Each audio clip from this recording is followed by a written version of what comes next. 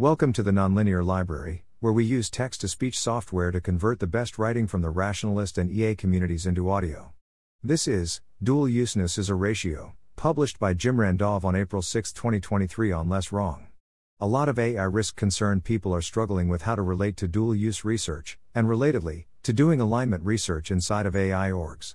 There's a pretty simple concept that seems, to me, to be key to thinking about this coherently: the dual-useness ratio. Most prosaic alignment techniques are going to have some amount of timeline shorteningness to them, and some amount of success chance improvement in them. You don't want to round that off to a Boolean. For example, I've had arguments about whether RLHF is more like an alignment technique, or more like a capabilities technique, and how that should affect our view of OpenAI. My view is that it's both, and that the criticism of it is that its acceleration to alignment ratio isn't high enough, because it helps a lot with the kind of alignment that's necessary for commercialization, but doesn't help that much with the kind of alignment that's necessary for preventing a superintelligence from killing everyone.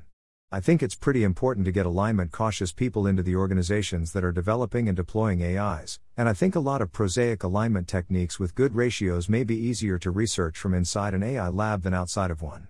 But the default outcome of sending people to work on alignment inside of OpenAI is that they try to find something with a good dual-useness ratio, fail, and work on something with a ratio that's just barely good enough that they can tell a positive story about it to their acquaintances. I don't expect that problem to ever be straightforward. But if you're trying to who should go work on alignment inside of AI labs, as opposed to who should work in orgs that don't train language models or work in a different field, I think you can get a lot of mileage out of one key distinction. Some people get wedded to one big idea, other people have lots of ideas and are more willing to drop them. I expect the latter sort of person to wind up working on ideas with much better dual-useness ratios, because they have flexibility that they can use to select for that. Thanks for listening. To help us out with the Nonlinear Library or to learn more, please visit nonlinear.org.